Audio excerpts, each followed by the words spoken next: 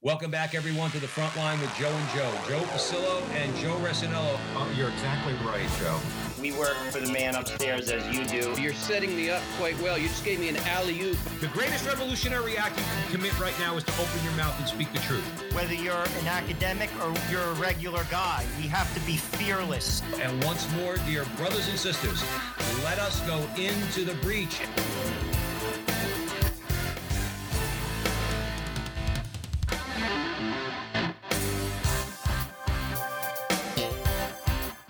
Welcome back, everyone, to the front line with Joe and Joe. Joe Pasillo, as always, joined by Joe Resinello. And once more, dear brothers and sisters, let us go into the breach on the Veritas Catholic Network, 1350 on your AM dial, serving the New York metropolitan area. Also, please be sure to download the Veritas Catholic Network mobile app so that you could have access to all of our station's content. And please be sure to follow Joe and I on social media, primarily on Facebook and YouTube. Like, subscribe, share, hit the little bell, do all that fun stuff. And today we are very pleased and honored to be bringing back a friend of the show, Dr. Edmund Mazza. And for those of you who do not know who Dr. Edmund Mazza is, you're going to be happy that you're tuning in, because he's one of those guys that we call really, really smart. And he knows a lot about a lot, particularly about church history. All right. And it's very important because we as Catholics, we need to all know and educate ourselves on the history of our beloved church. And he's Italian and he's from Queens. Right. So we love him. Which doesn't hurt whatsoever. Okay.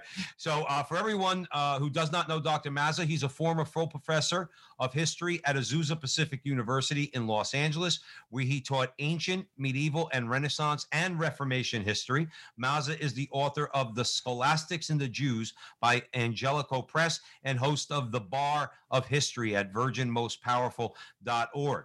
He has produced teaching videos shot on location in Athens, Ephesus, Istanbul, Palermo, Naples, Venice, and Rome. He was an invited scholar at Liberty Fund's 2015 San Diego seminar, Convivencia and Reconquista, Freedom and Responsibility in Medieval Spain. That same year, he organized at New York University the conference Conversing Conversion, celebrating the 750th anniversary of the birth of Dante, another Italian. Dr. Mazza was also the organizer of Christ Among the Medieval Mendicants, a 2013 conference commemorating the 750th anniversary of the Barcelona debate and the institution of the Feast of Corpus Christi, co-sponsored by the Graduate Center of the City University of New York and the Morgan Library and Museum. Dr. Edmund Mazza, welcome back to the front line with Joe and Joe. Oh, it's a pleasure to be with you guys. Thanks for having me. So basically, tell our audience, start out, what exactly are you doing with your courses? What sort of ground are you covering? What are you hoping to accomplish? And we'll say it a few times during the course of the broadcast, Sure. where people could go to find all of your course material. Yeah, well, after teaching college for 14 years at secular and then evangelical schools, I had to sort of reinvent myself. I lost my job due to certain circumstances. I think part of it was my outspoken Catholicity. And so I did what I had to do. I started a GoFundMe page, which actually is still up. And I started my own online courses where I'm basically teaching church history and world history.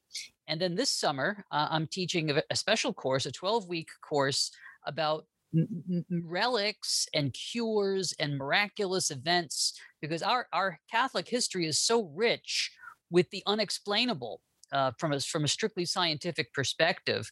And like the miracles that our Lord worked, it testifies to the truth of our religion.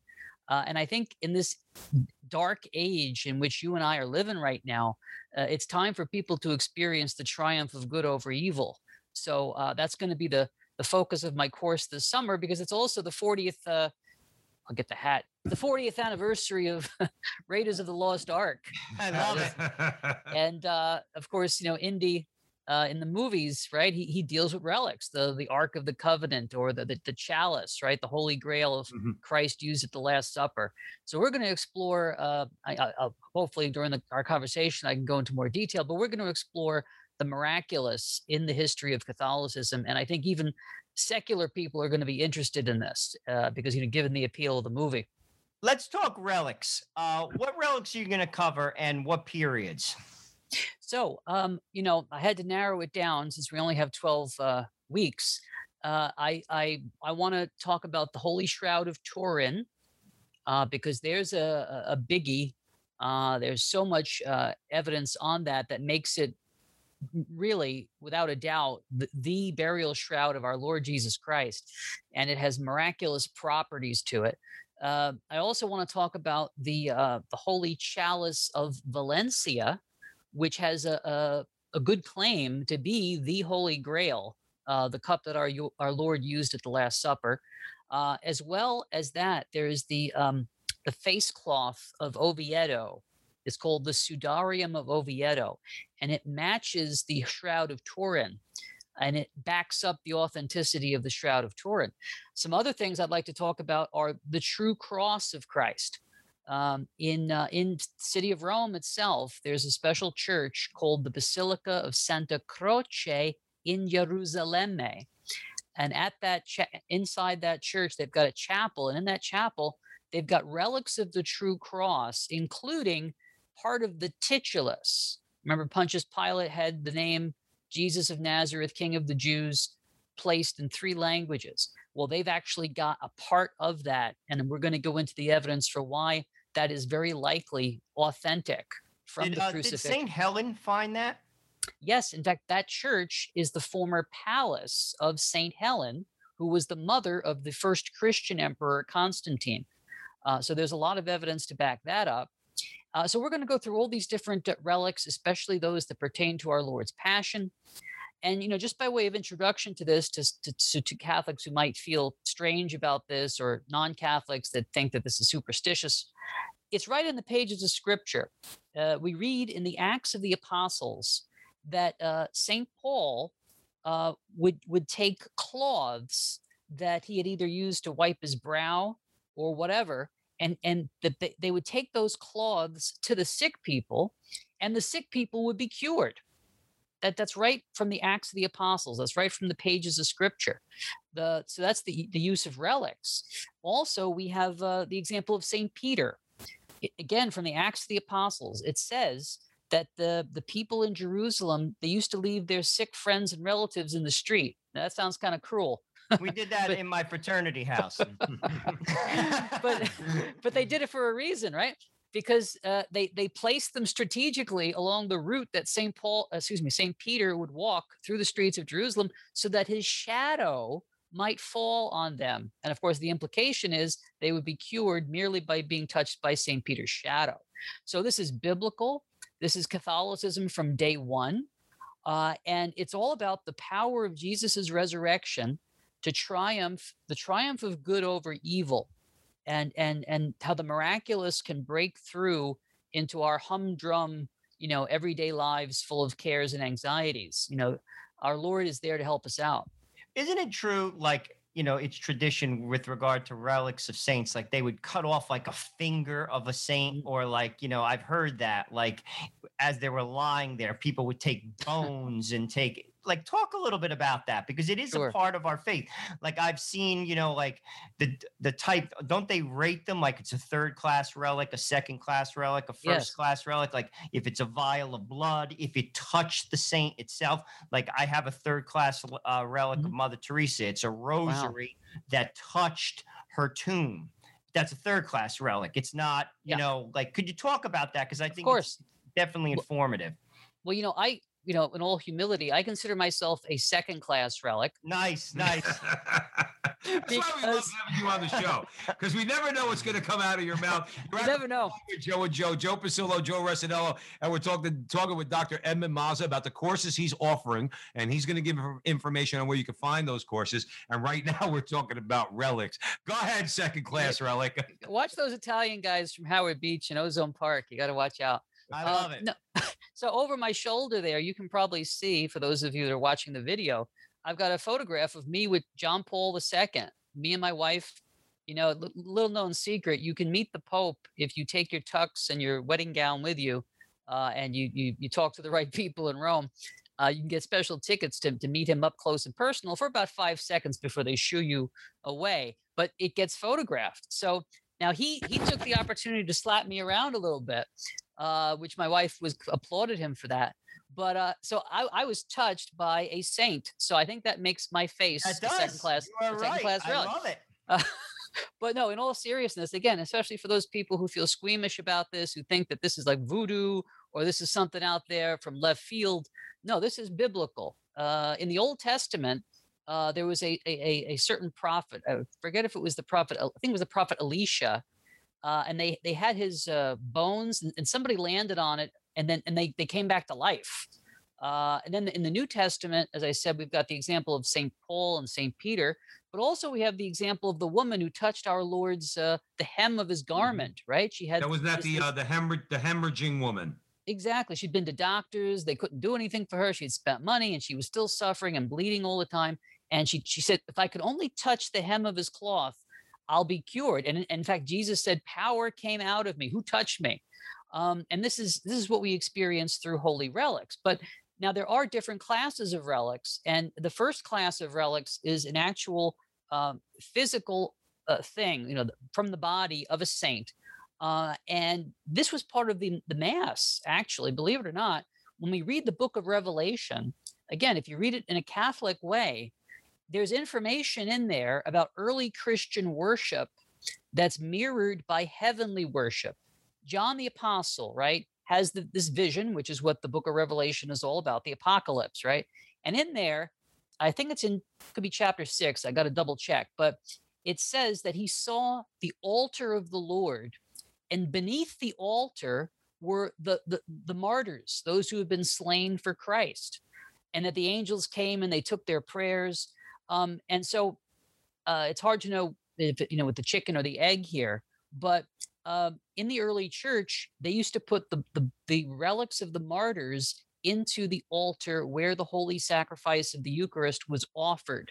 Okay. And either we see that mirrored in John's vision, or based on John's vision, that's when they started doing that. But either way, it shows you the connection, the physical we're an incarnational religion. Catholicism is the religion of the incarnation, and Christ's incarnation continues in his mystical body, which we are. And we make up in our bodies what's lacking in the sufferings of Christ. Now, of course, there's nothing lacking, strictly speaking, in the sufferings of Christ, except for the fact that he took a human nature on himself, and you and I are an extension of that human nature. If we've been baptized, Paul says we've been baptized into Christ. And so in a certain sense, if we're in a state of grace, we are Christ. We are his mystical body, and he is the head. So from the get-go in the church's history, her saints, right, the martyrs, those who died for Christ, who shed their blood for him, their bodies were kept inside of the altars of the very first primitive churches. And that's been the case up until modern times. You go to any major church in the world, even minor churches, they've got relics of saints inside the altar.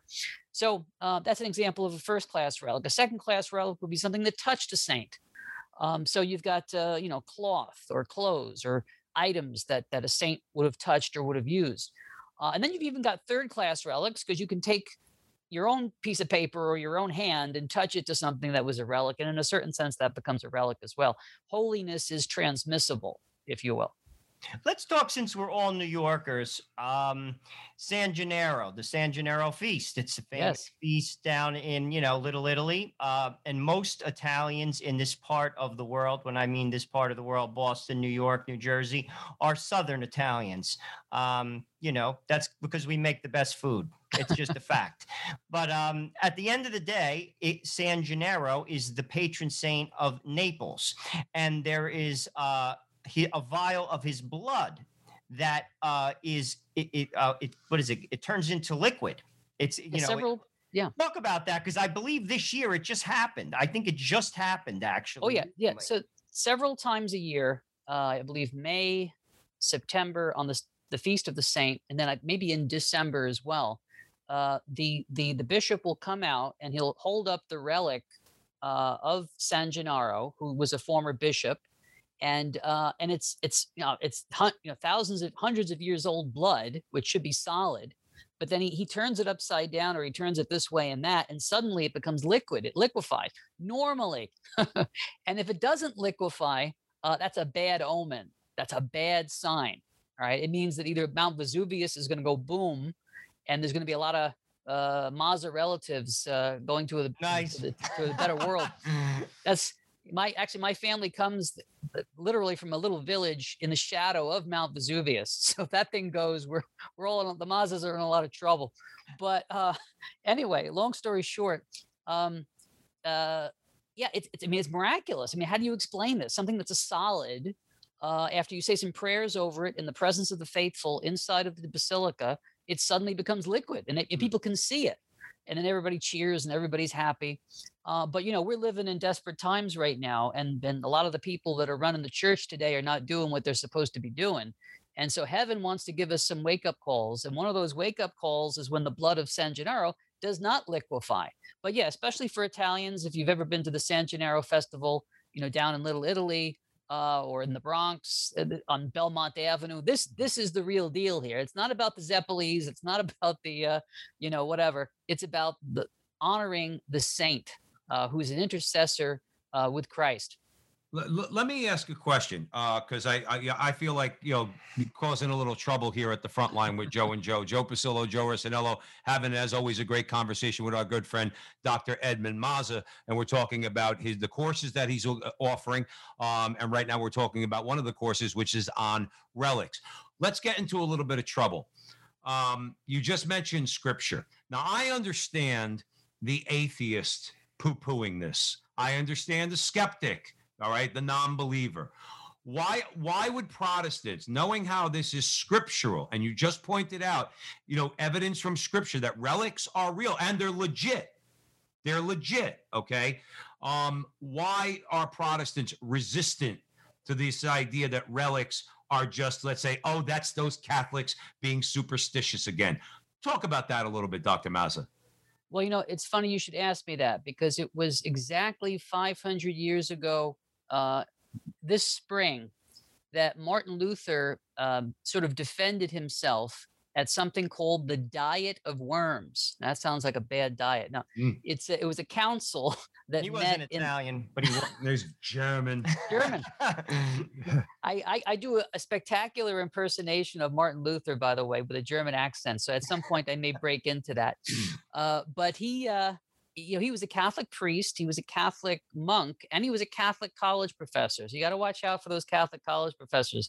They can ruin your soul if you're not careful. You got to be careful with present company excluded, of course, on that. Thank you.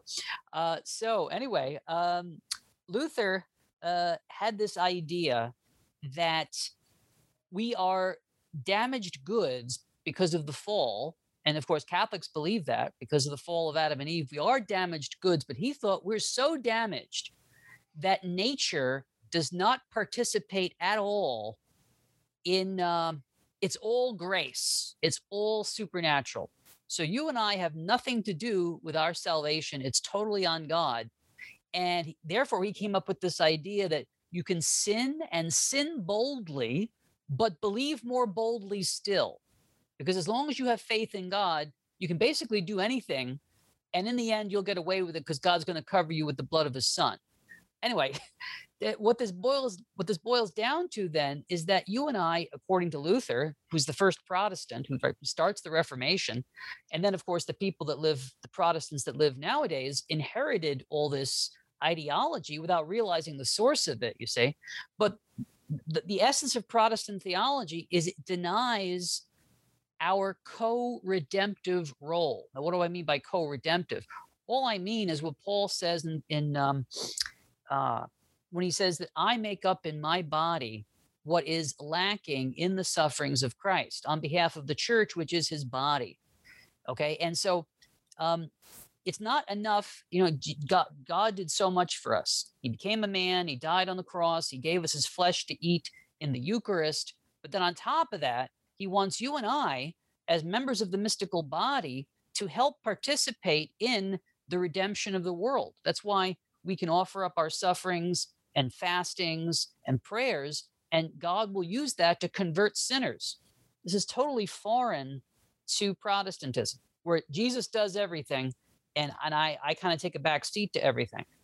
That's not how we look at it as Catholics. So, of course, they're not going to be into the notion of relics, which is merely an extension of what we believe about co-redemption. The fact that even though Jesus is God, he wanted to involve you and me in the process. As St. Augustine says, God who made you without you is not going to redeem you without you. Mm-hmm. So in Catholicism, we believe we have a role to play. It's kind of like our Lord said at the Last Supper in John, I believe it's chapter 14 and 15, when he says that if you abide in me and I abide in you, greater works than I do, my disciples will do. And of course, that's another shocking thing. Like, how could we possibly do anything greater than what Jesus did? And again, St. Augustine explains the theology of this. St. Augustine explains that it's a greater thing to save your soul, which Christ does in us, but not without us, than merely to preach the word which Jesus did without us. I mean, you and I were not around when he was doing that. Mm-hmm. So in that sense, St. Augustine says, you and I are actually we're fulfilling the prophecy that Jesus said. We're actually doing greater works than he did all by himself. He now does through us with our free will cooperation. Mm-hmm. And that's why Catholicism is so deep, it's so rich. And that's why, you can't blame them. It's never occurred to most Protestants that this is the way things are. Along those same lines, there's a saying like those who believe don't need proof, and those who don't believe there's not enough proof that can be given. You could talk about relics, particularly you can go back to the blood of San Gennaro. I mean, that is miraculous. Let's be honest. I mean, no scientific method can prove that to be anything but miraculous. Now, I must say, just to let you know, there are some skeptics out there who come up with all kind of harebrained theories as to how, the blood of San Gennaro is a fake, or the Shroud of Turin is a medieval forgery. And they've got all different, we're going to get into some of that in my course. And then I take them down and I explain why these guys are wrong. But yeah, we're dealing with a lot of skepticism, even though how can you dispute what's right in front of your eyes? That's what I'm saying, because ultimately, I think what it comes down to is change. Christ resurrected from the dead. I mean, it doesn't get any more, miraculous than that. But people still didn't believe him. Why? Because in order to follow God, we must change our life. So even if something happens that's miraculous, I mean, you could think of, again, because I'm a Southern Italian, I'll talk about Padre Pio. He had holes in his hands. I always say that. If a guy has holes in his hands and he lifts up the Eucharist, I'm going to listen to him. If he has something to say, I'm listening to you. Well, I'm at least going to listen to him before I listen to Richard Dawkins. Yeah. Let's put it like that. But yeah, and you could look at videos. I mean, it's documented. People, after the show could Google the blood of San Gennaro. They could Google the wounds of Padre Pio. I mean, I just recently saw a picture of Saint Jacinta when she was her body when she was brought up from the ground. Perfect. Yeah. I mean, how could you dispute that and then not believe? Because it has everything to do with changing your life, and I'm not going to change, so therefore I poo-poo it. Seems that way. Dr. Edmund Mazza, let me ask you a question. Why does it seem to you that some of the let's keep with the Protestants for a second. Protestant objections are borderline Gnostic. Material is bad. The material world is bad. In other words, that's part of their rejection. Let's say in this case, relics. I mean, it just strikes me. I mean, I would ask them, then why did God become a man? Why did God enter into the material world? Okay, the natural world. If material is bad, God would never do that. Okay. Does it strike you that it's kind of like borderline, not all Protestantism, but some sects that reject things like relics kind of have that borderline Gnostic quality to their arguments? Do you agree with that? I do, actually. The very first heretic in the church's history comes up in the Acts of the Apostles. His name is Simon the Magician, or Simon Magus. And in Scripture, it says that he saw people getting baptized and miracles happening and stuff. And so he walked up to the apostles and basically said, this is great stuff. I'd like to buy the Holy Spirit. Can you do that for me? And St. Peter, in the Mazza translation of the Scriptures, said, "You gotta be kidding me, Jack. I love it. That's not how it works, okay? And you better get your act together if you want to be saved." And then that's all that Scripture tells us about Simon the magician. But the early church fathers, like Saint Irenaeus, they tell us that this guy, he didn't learn his lesson after talking to Saint Peter, and he was actually the founder of what you said, Gnosticism. Gnostics believed in a cosmic Christ who came into the world to free us from materiality. They said, we're living in a material world and it's evil. And so the only pure thing is the spirit. And so they came up with all these kooky so-called gospels, the gospel of Mary Magdalene, the gospel of Judas, the gospel of whatever, right? And there is something similar between Simon the magician and these Gnostics and Martin Luther. They both have this negative outlook on the flesh, on matter. And also because of that, they reject the Old Testament in large parts. A lot of people don't know this about Luther. He was going on and on all the time about Moses and the law. And I've got some choice quotes for you. I think I'm having a t-shirt made. Luther said, "Moses must be hanged." He said, Catholic theologians are jackasses because they don't think that Christ not only got rid of the ceremonial laws of the Old Testament, but that they're jackasses because they think he did not do away with the 10 Commandments.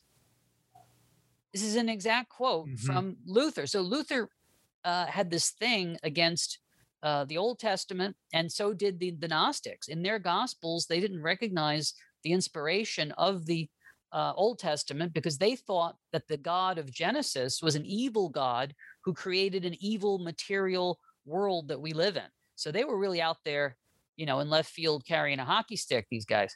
Well, let's talk about that thing. What is that? I mean, this is where I sometimes when people I have a problem with that thing.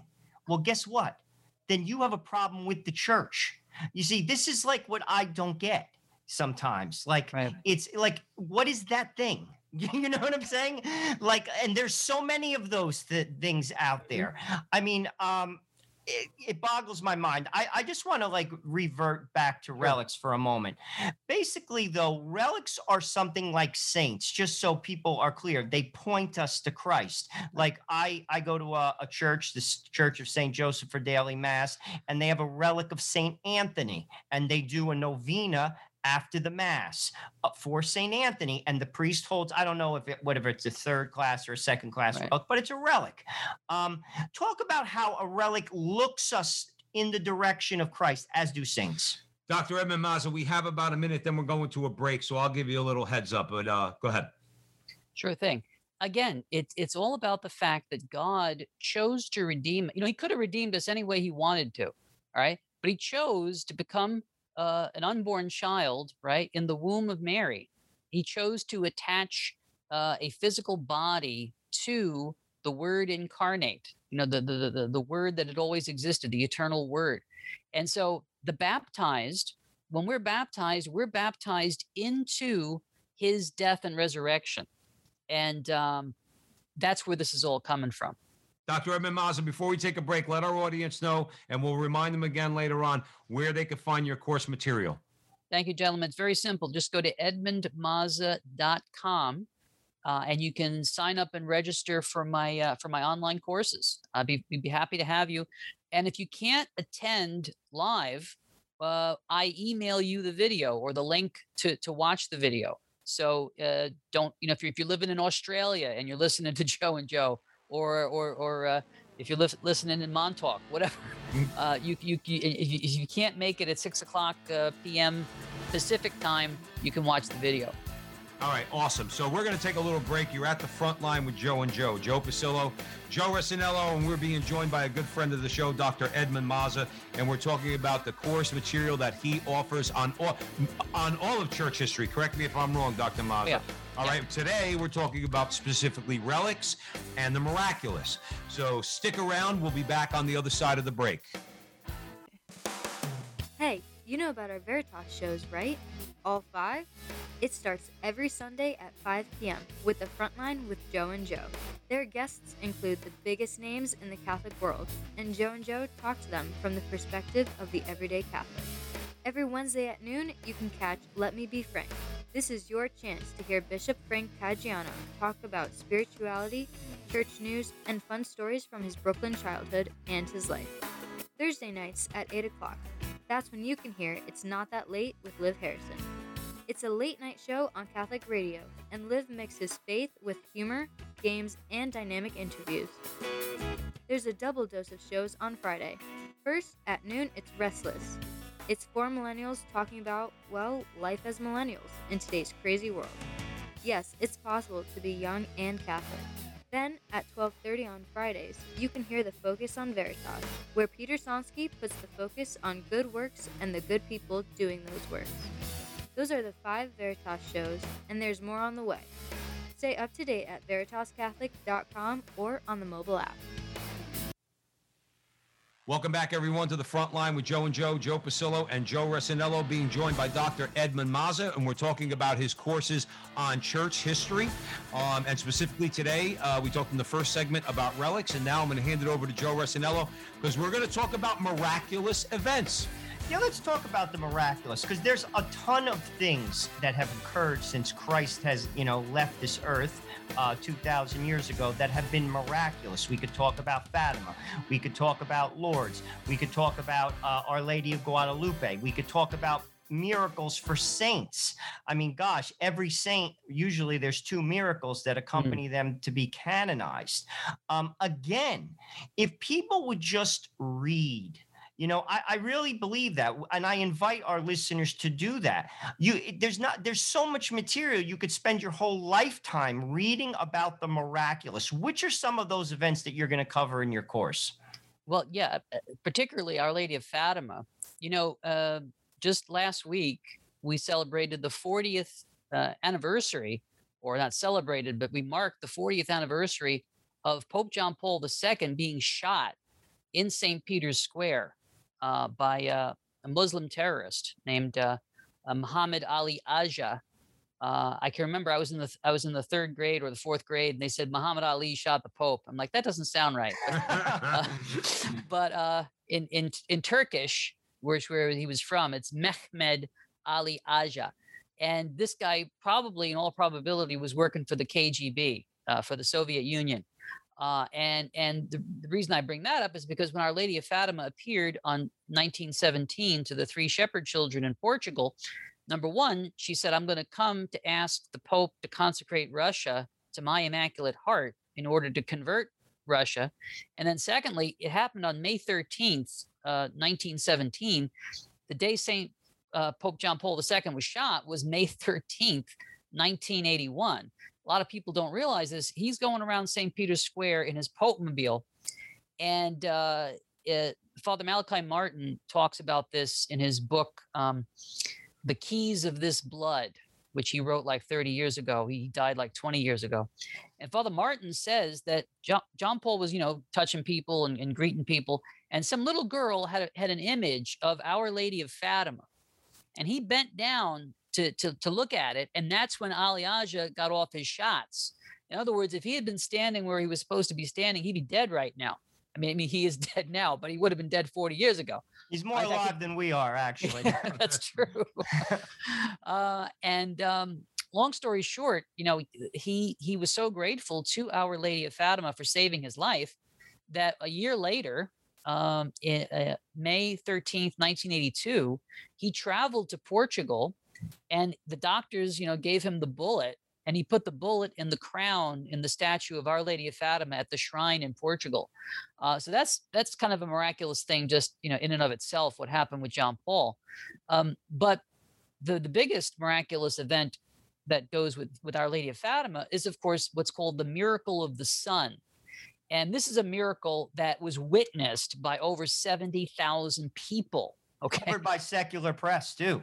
Atheistic secular press. I mean, we're talking about the the 1917 equivalent of the CNN. Jake Tapper was there. Jake Tapper was there, and a few of the And others. Wolf Blitzer. Morning Schmo. They were there, and these guys are Freemasons. These guys were there to like expose the credulity of these stupid people. Let me set this up for you. 3 months earlier, the children said that Mary said God is going to work a sign to prove to everybody that this message is really happening, that I'm really appearing to you, and this message is authentic. God's going to give a sign. And so by October 13th, literally tens of thousands of people from all over Portugal and from nearby countries were sloshing through the mud because it was pouring rain. But meanwhile, World War I was going on at that very moment. And one of the worst battles of World War I was happening, the Battle of Passchendaele, where these British soldiers were in trenches filled with water, and you had to either come up for air and get shot by a machine gun or go down and drowned. It was terrible. But so that same rain that's fallen on the soldiers at Passchendaele, at the Battle of Passchendaele, is drenching these pilgrims that are coming to Portugal, because these 3 little kids say that Mary is talking to them, and there's going to be this great miracle. And by the way, if there was no great miracle, these kids were going to get, their necks stretched from the nearest lamp post. Some of these Catholics can get a little out of hand sometimes, right? So their parents were actually afraid to bring them that day on October 13th. But Lucia said, if you want to go to confession first, I'm up for that. But anyway, long story short, for those of you that don't know the miracle of the sun, what happened was around noon solar time, all of a sudden the clouds went away, the rain stopped, the clouds went away, and people could look at the sun without hurting their eyes. Now that doesn't sound too miraculous at that point, but it gets better. Okay. After that, the sun starts giving off all these different colors and starts zigzagging around the sky. And we've got witnesses to this. We've got testimony of this. As you point out, secular newspaper reporters, right, who don't believe in religion, who went there to debunk this thing, couldn't help but state in writing what they saw with their own eyes. And then all of a sudden, after this beautiful kind of colorful display, the sun literally, it was heading towards the earth like it was going to hit the earth. People thought it was the final judgment. It's the end of the world. They're all on their knees. They're all begging God's forgiveness, as we should if we were in that situation, right? And then suddenly it went. The sun apparently went back to the same place in the sky that it always is. But now, when the people got up, they were totally dry. There was no explanation for how their clothes were clean and they were dry. And this is called the miracle of the sun. And that's right. And it's one of the biggest things is like when you talk to scientists, okay? Richard Dawkins insists that those 70,000 people suffered a mass delusion. No proof of that, of course. Let me tell you, there is no such thing as a mass hallucination. Right. 70,000 people cannot say they saw the same thing. You've never been to a Grateful Dead concert, Dr. Mazza. but even if you wanted to concede that, which not for a second we would. Right. Professor Dawkins, you're a scientist. How did all of a sudden the ground go from being above knee deep in mud, okay? Mud, to being bone dry? How did that happen? Now that's science. This is a scientific question. And the only way that can happen, because I heard one scientist say, the amount of energy that it would have taken to dry up that area based on what you said with the amount of rain and mud to the point where there was literally like no more moisture, it was bone dry, would be because what those people saw actually occurred. Here's the thing. If you go to edmundmazza.com, sign up for my course, we're going to do a special class just on the miracle of the sun. And I'm going to lay on you the latest book that's out. There's this astrophysicist who wrote a book. He has a scientific explanation. In other words, it's not a mass hallucination. It's not a hoax, but it's a miraculous event because according to him, these little kids who were illiterate peasants, 3 months before this thing happened, accurately predicted what he thinks is a scientific phenomena that explains all these things that we've been talking about. the sun dancing around, the colors, the fact that people were all drenched in water and now they're bone dry. He's actually got a fantastic scientific explanation for this with evidence to back it up. So I don't know how much more of a tease I should give here. People should read about this type of stuff because this is, I think, like, listen, there are people who don't believe in Christ. Okay. You know what I'm saying?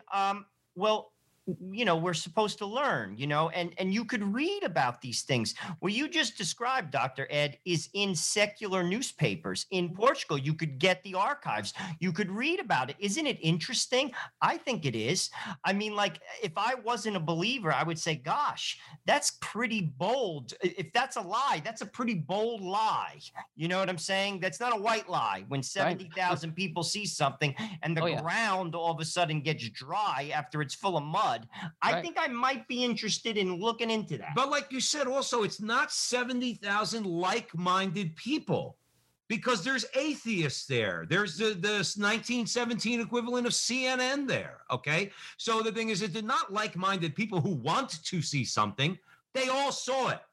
If you talk to a psychiatrist, if you talk to a psychologist, they will tell you two people cannot have the same dream at night, even if they're sleeping in the same bed. Okay.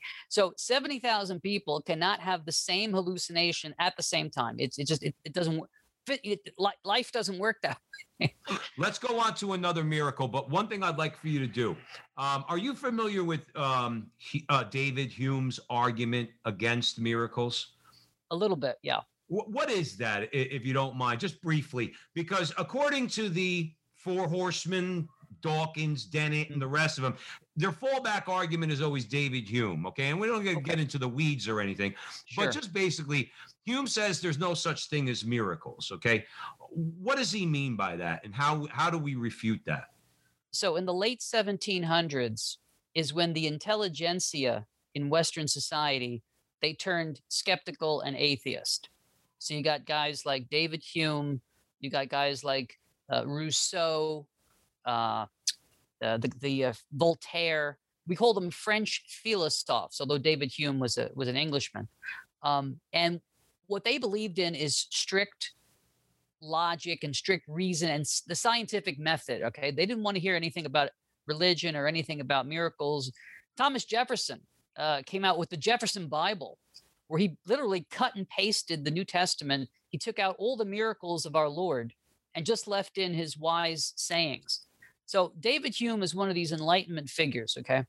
And if I remember correctly, if we're thinking about the same thing, Hume tried to argue that there is no causal connection between cause and effect. And if you rule out the connection between cause and effect, then you basically rule out you can explain a miracle rationally if you say that there is no logical connection between effect and cause. Like if I don't know how to put it into words, but I think, am I making sense here? Yeah, sure. Yeah. But basically what it is, from my reading of it, because again, it's like they have to strain, whether it's the modern atheist or whether it's Hume.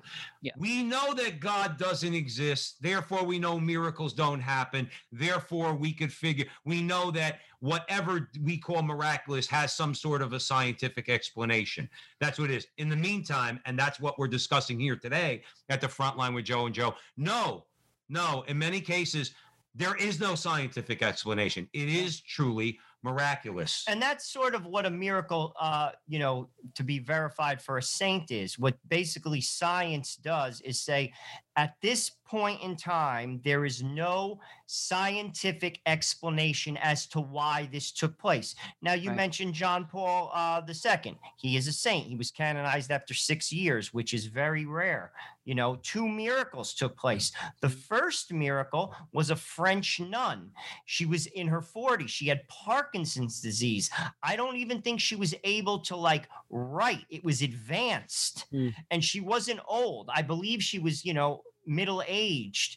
And I saw her speak after the miracle. Mm. And she prayed because John Paul II had Parkinson's. She Right. prayed for his intercession, and it left her.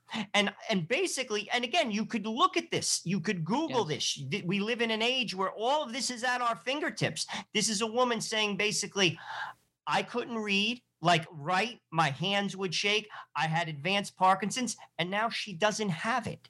So again, I don't know where people, and you could probably, if you really wanted to look into it, look at her medical records. She's not lying. Doctors will say, yes, she had Parkinson's disease. Right. So when people take that route, I almost want to say, well, the doctor that then says she doesn't have it, is he crazy too?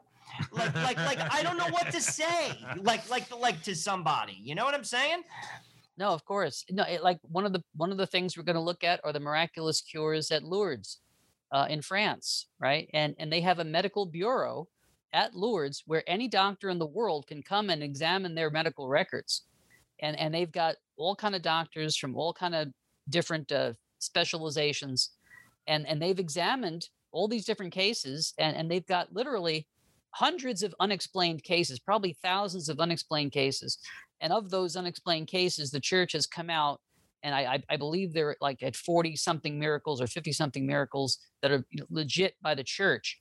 But you've got thousands of people go there and get their prayers answered in various ways. And sometimes, as you say, this person had tuberculosis one day, and 2 days later, they have no trace of tuberculosis. What happened? In fact, there was a guy who saw a cure right before his eyes in the early 20th century, in the early 1900s. This guy was actually a Nobel Prize winner, and he witnessed a miraculous cure. His name was Dr. Alexis Carrel. People can look him up, Carrel.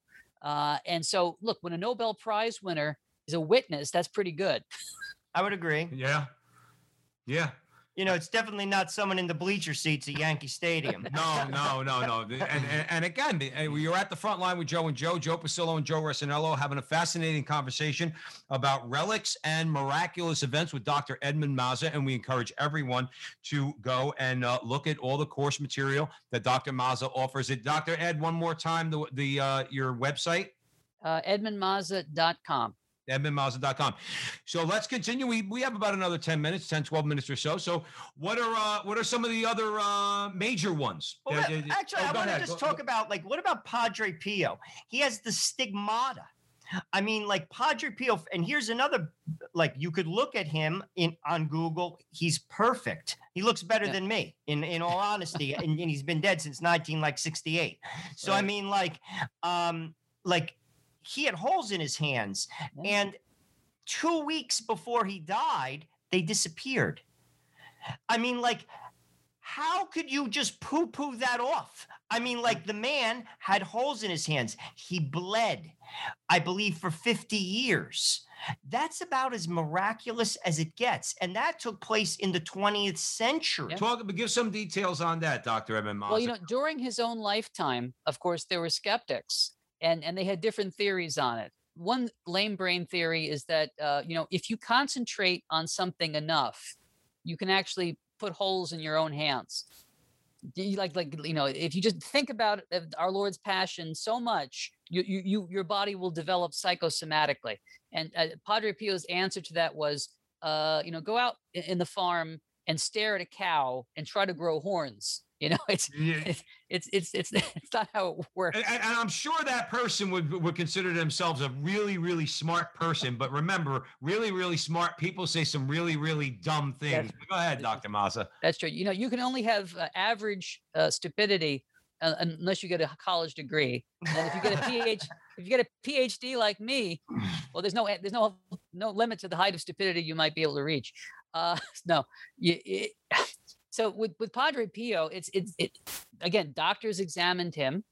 All right. You think the church authorities would allow some charlatan for decades to go around fooling people like this? The Catholic Church is actually very skeptical at first. When somebody first, like Saint Bernadette or the Children of Fatima, when somebody starts saying, the Virgin Mary talked to me, or I levitate at night, or I got holes in my hands, the church is actually very skeptical at the beginning. and there's a process that And they they go should be. through, and they should be, right? Because we're not superstitious, credulous people like the ancient Romans or the ancient Greeks or whoever, right? We do believe that science has a role to play, that reason has a role to play. It's just that God is beyond reason and science at some point. So he was thoroughly examined, and so we're going to talk about that. We're also going to talk about miraculous stories, testimony that people had about Padre Pio. I myself was in St. Peter's Square on the day that he was canonized. Oh my gosh, that's a blessing. It was a tremendous blessing to be there with my wife in the year 2002, and another friend of mine who I actually work with now at virginmostpowerful.org, virginmostpowerfulradio.org. He told a story. He met a guy in St. Peter's Square at trying to promote Padre Pio. And he started talking to him. He said, well, how did you get involved in Padre Pio? And the guy told him the following story, true story. He was in England and he was riding the subway. And this Franciscan friar approached him and started talking to him about God and about religion and how he should change his life and get back to God. He was amazed at the authority with which this friar talked to him. And then when he goes home, he's sitting with his wife, and they got the TV set on, and or they, as in England they call it the telly. And he says, "Wait, hey, that's the guy. That's the monk that was talking to me." And she's like, "That can't be the guy. He's been dead for 40 years. That's Padre Pio." So, and you hear stories like that. There were World War II veterans who say that they're up in the cockpit, and all of a sudden, the Padre Pio appeared to them at 35,000 feet off the ground, and miraculous cures as well. So, the friends of God, you can expect all kind of wonderful things to be happening, because we're in this world, and this world is limited, but God is unlimited. And one day, we're going to be with God, and it's God willing, and we're going to have the resurrected body of Christ. We're going to have all these different properties and principles that go against the current laws of physics, because the current laws of physics are influenced by the fall of man, by this darkness that covers the earth right now.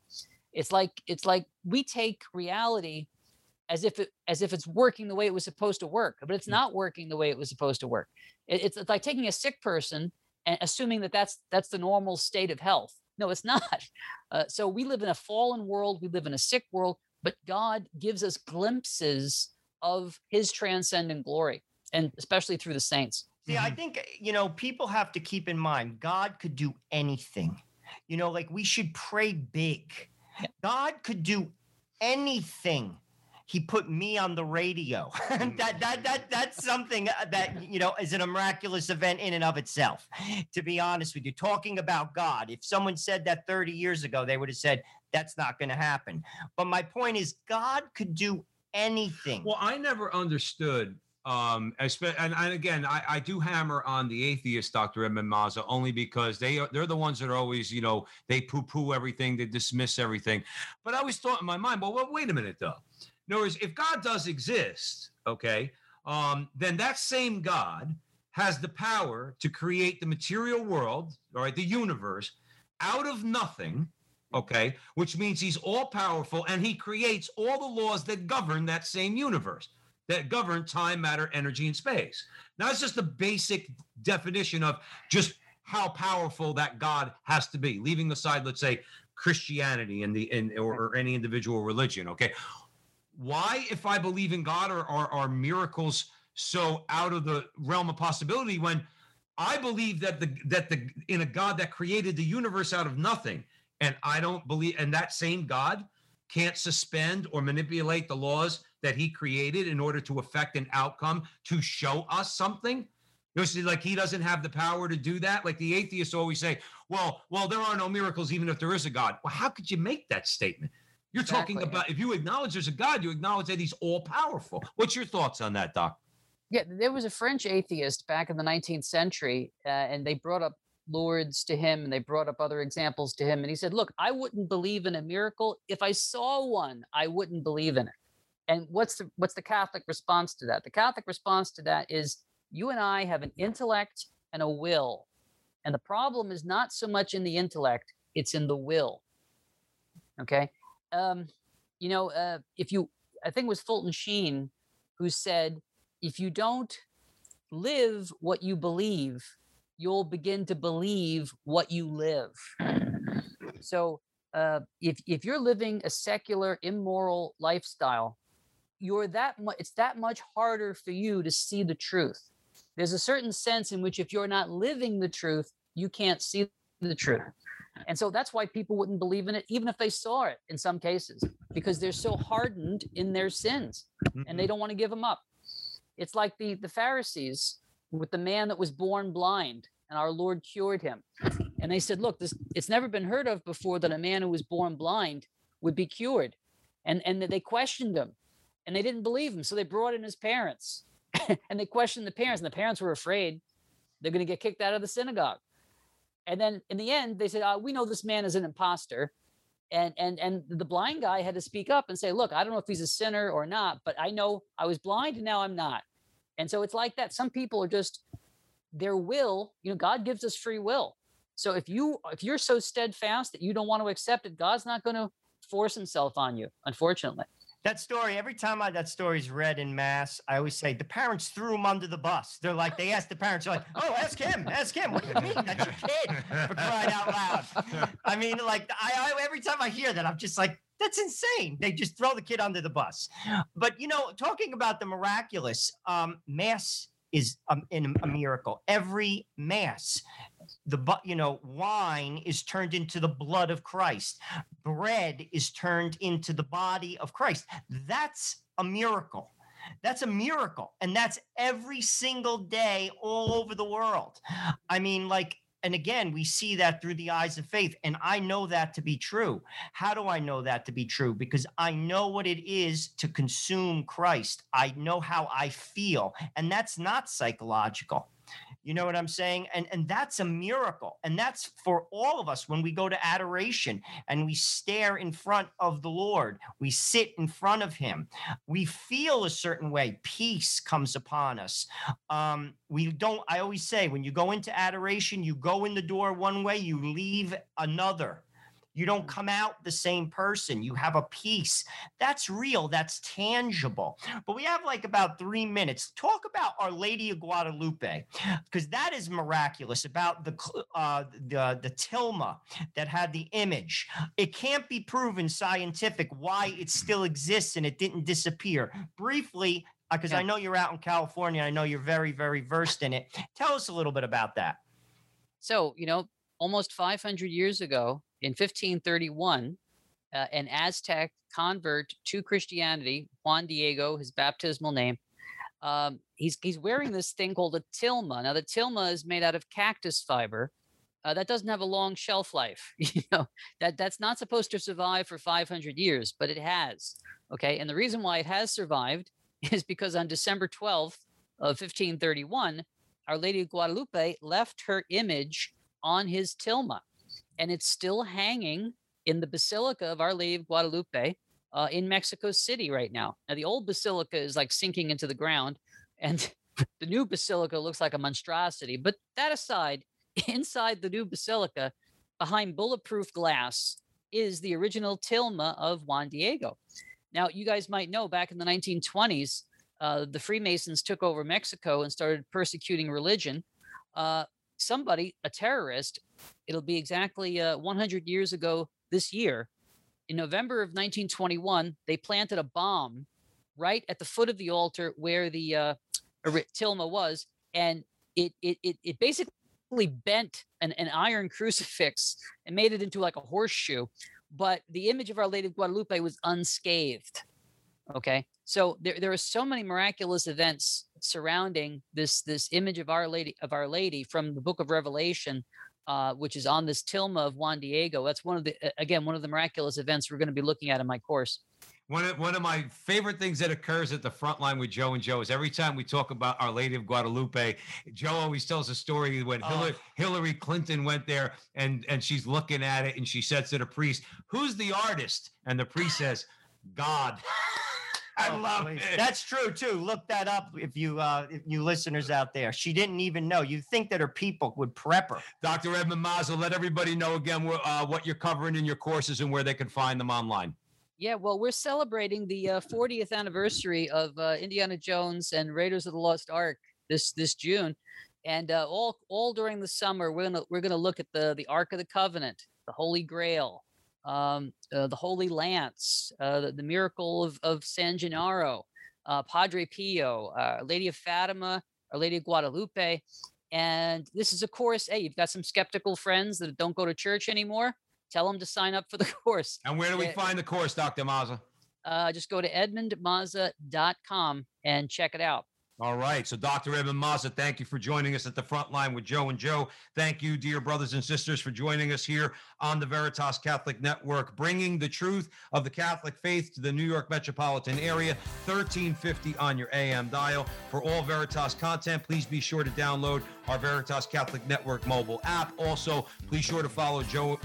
Be sure to follow Joe and I on Facebook and YouTube until they shut us down. Of course, like, subscribe, share, hit the little bell. Do all that fun stuff. And remember, until next time, that our conversation is your conversation, and that conversation is going on everywhere. We'll talk to you soon.